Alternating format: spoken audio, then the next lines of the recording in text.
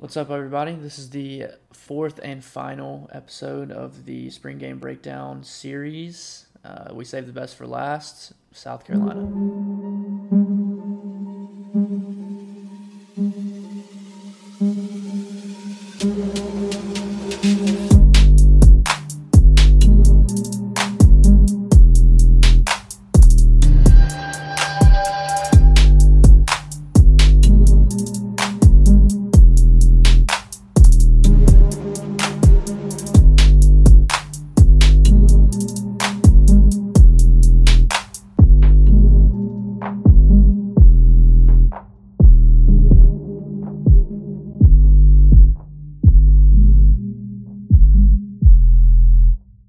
Of course, we had to save the best for last.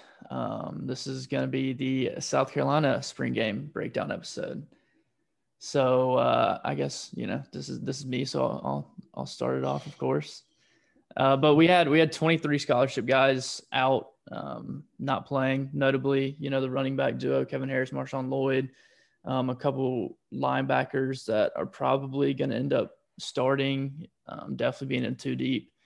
A couple of defensive linemen, and just there's just a bunch of guys out. Not really serious injuries, but just just banged up ankles, whatever it may be. A lot of them were on the sideline walking around. They looked fine. Just wanted to, I guess, Beamer wanted to hold them out of the spring game just in case. So because of that, we couldn't. We were supposed to do like the traditional split the team apart into two teams and go Garnet versus Black, but we didn't even have enough players to do that. So we went first team offense versus first team defense, and then second team offense versus second team defense.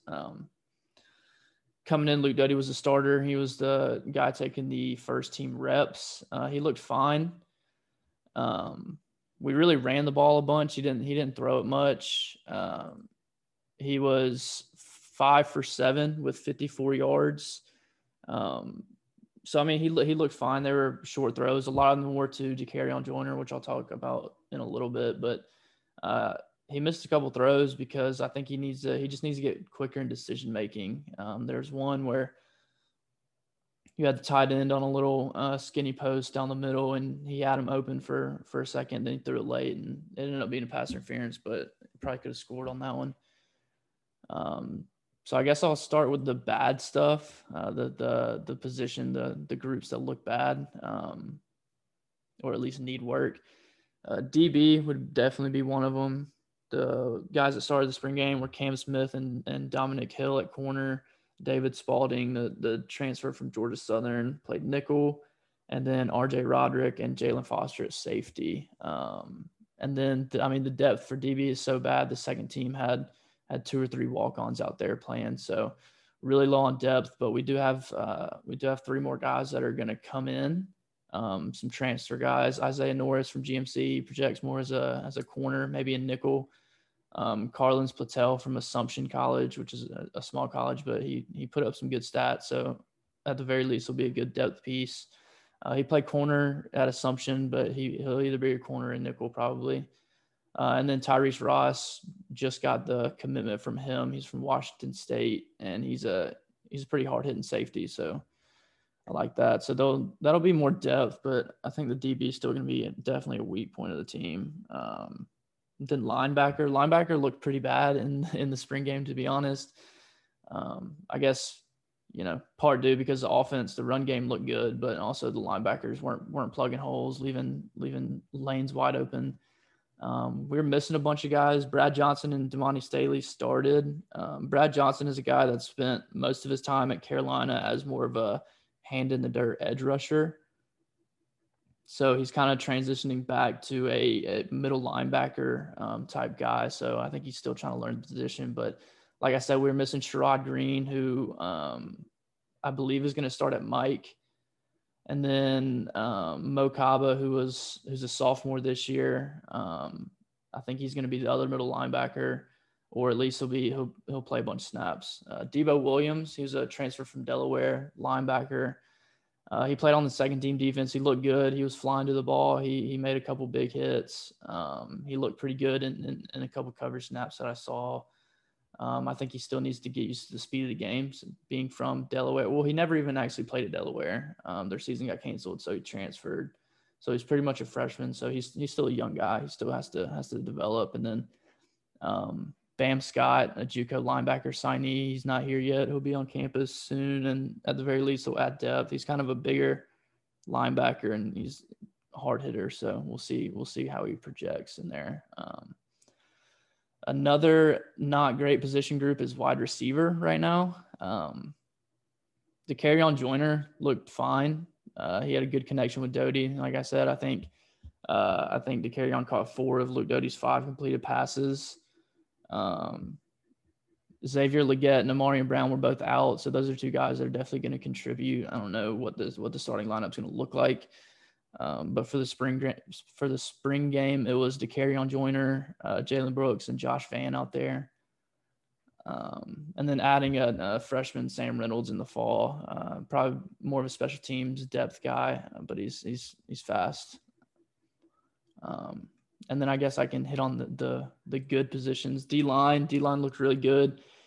The starters were JJ Enagbare, Zach Pickens, Tonka Hemingway, and Jordan Birch. Tonka Hemingway was a guy that played on the edge last year mostly, transitioning inside. The coaches rave about him. JJ Enagbare looked really good. He had a couple sacks. He made the offensive lineman look silly a few times. He's gonna be a problem this year. Zach Pickens was getting a lot of penetration. He looks huge.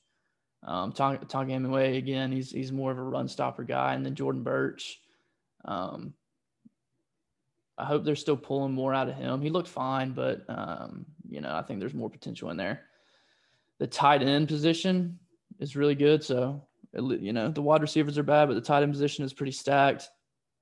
We ran a lot of 12 personnel, which is 1 running back, 2 tight ends on the field.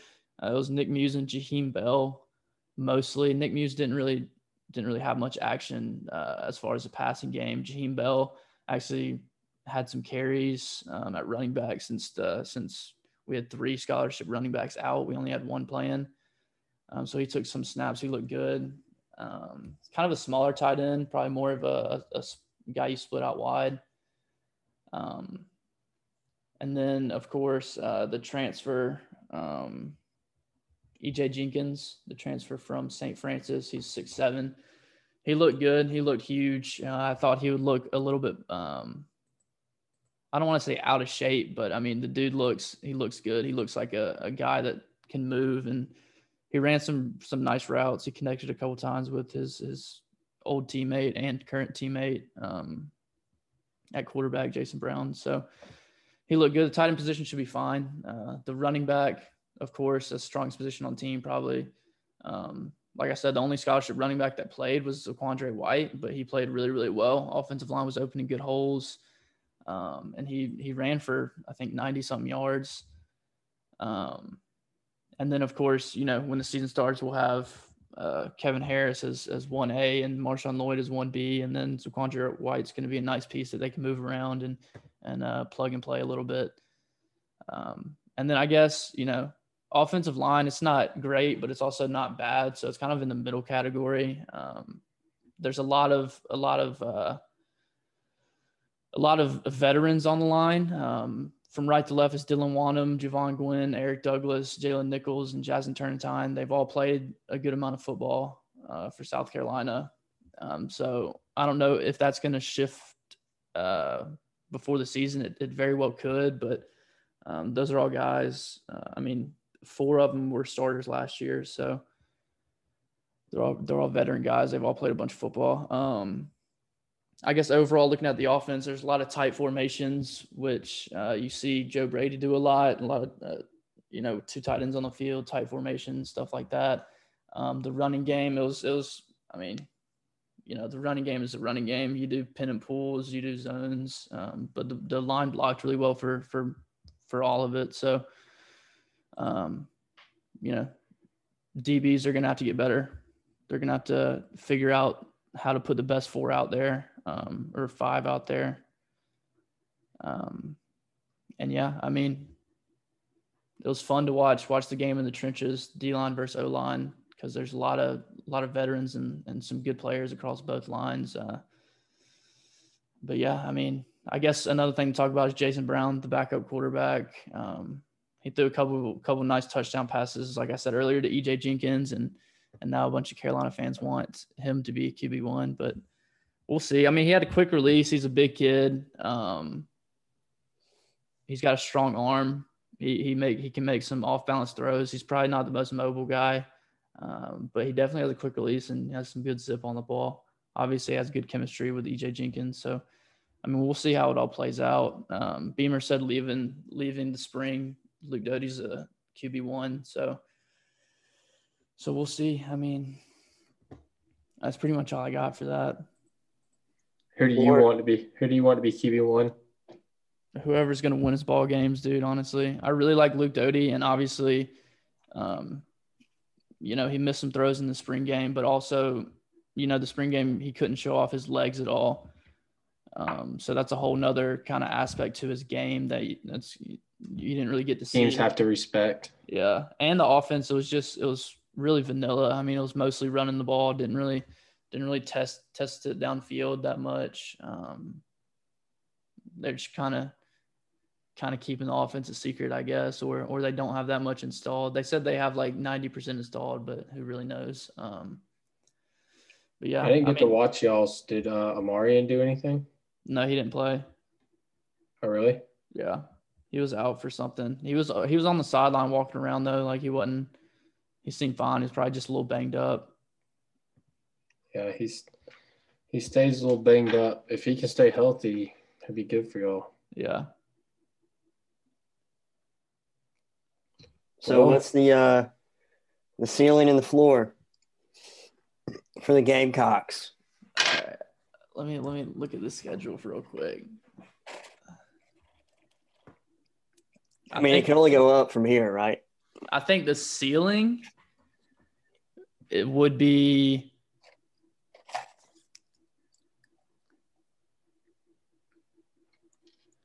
you're going to Texas A&M 6-1 with a loss at Georgia, or 5-2. I think 8 wins is probably the absolute ceiling, because you got Eastern Illinois, East Carolina. Those are 2 wins. Then Georgia, which is probably a loss. It's in Athens as well. So then there's Kentucky, which is kind of, I don't know. I don't really know what to think about them. Their defense was supposed to be better than it was last year. They lost their top guy. I'll say, I don't know how it's supposed to be better. They lost Jamin Davis. He's a freak. Yeah. And they lost that corner too. Yeah. So I don't know what to expect from that. That's in Williams-Brice. So that's at home. So I think it's a winnable game. And then Troy, which is probably a win. Tennessee, I mean, they've lost everybody at this point. Like, I don't even know who they're going to put out there. So that's a winnable game. Then Vanderbilt, you have to win those. Always. You have to win those.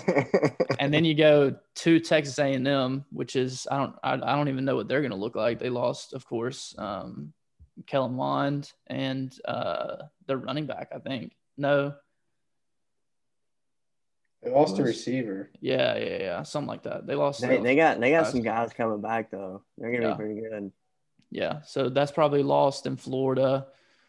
They'll be fine, I'm sure. Maybe not world breakers, but I think they'll be fine. Was it Texas A&M that didn't go so well last year? Yeah.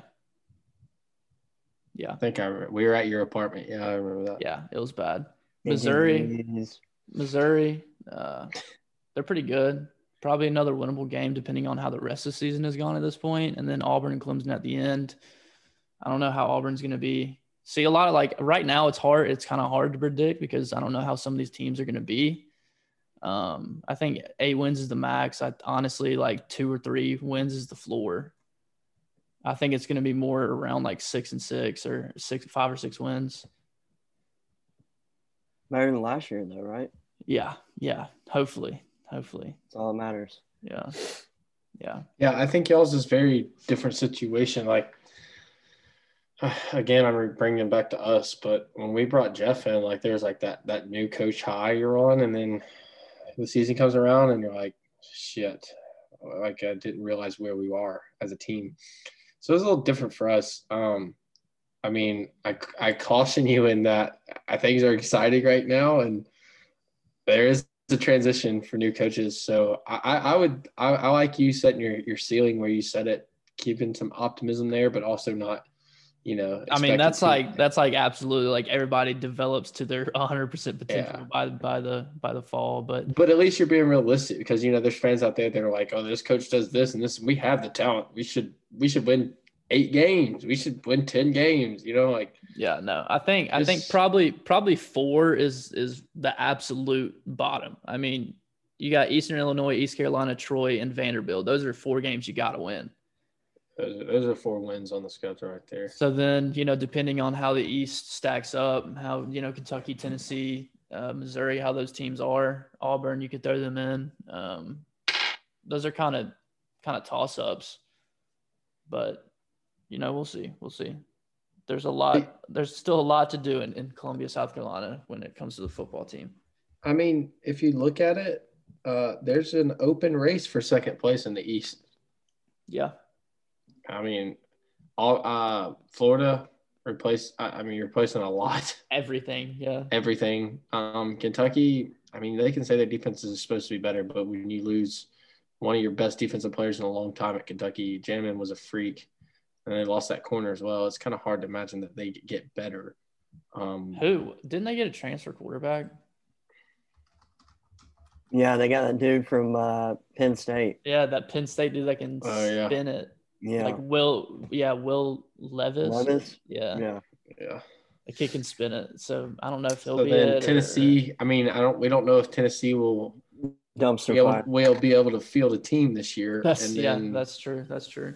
Missouri is, another question mark. I like what Drink is doing over there. Yeah. Missouri is going to be that team that comes out of nowhere. Yeah. And then, Vanderbilt, they're going to assume their role at the bottom. Be a trash can of the SEC. They will be the punching bag again. And it is what it is. Y'all are too talented to be in the lower half. Yeah. In my opinion. We'll see. But it's going to be tough. I think it's all projections right now. But, I mean. All right. What are breakout players?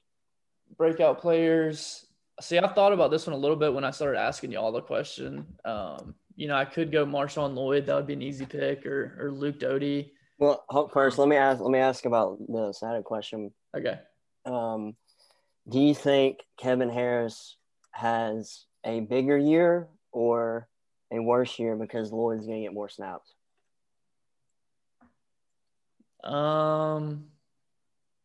Well, I mean, if he gets less yards, I don't really want to call it a worse year.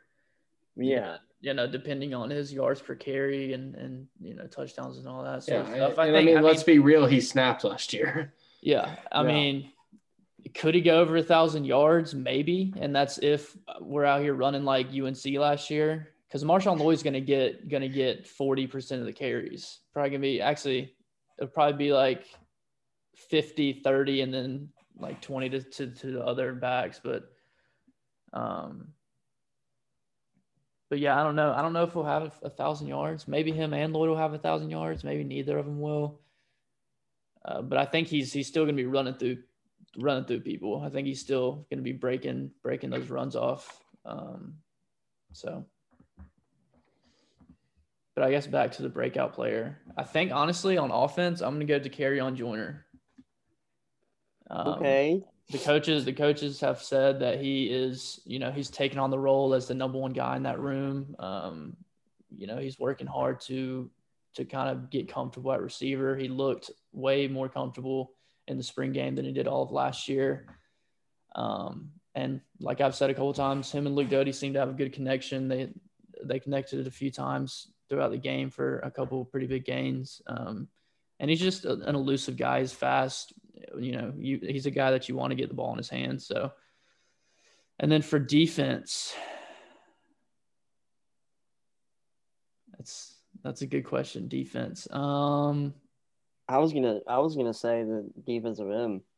Birch.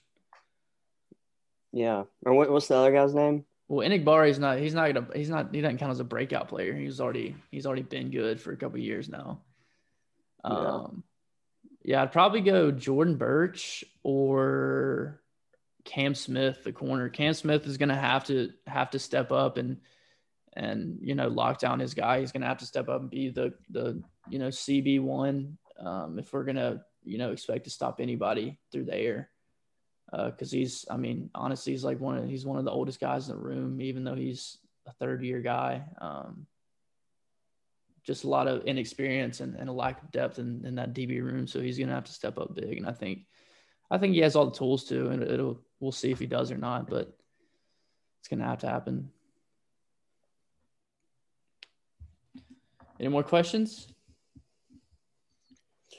Yeah, that's it for me. That's all I got. All right. Well, there you go. This is the end of the spring game breakdown series, the 4-episode series.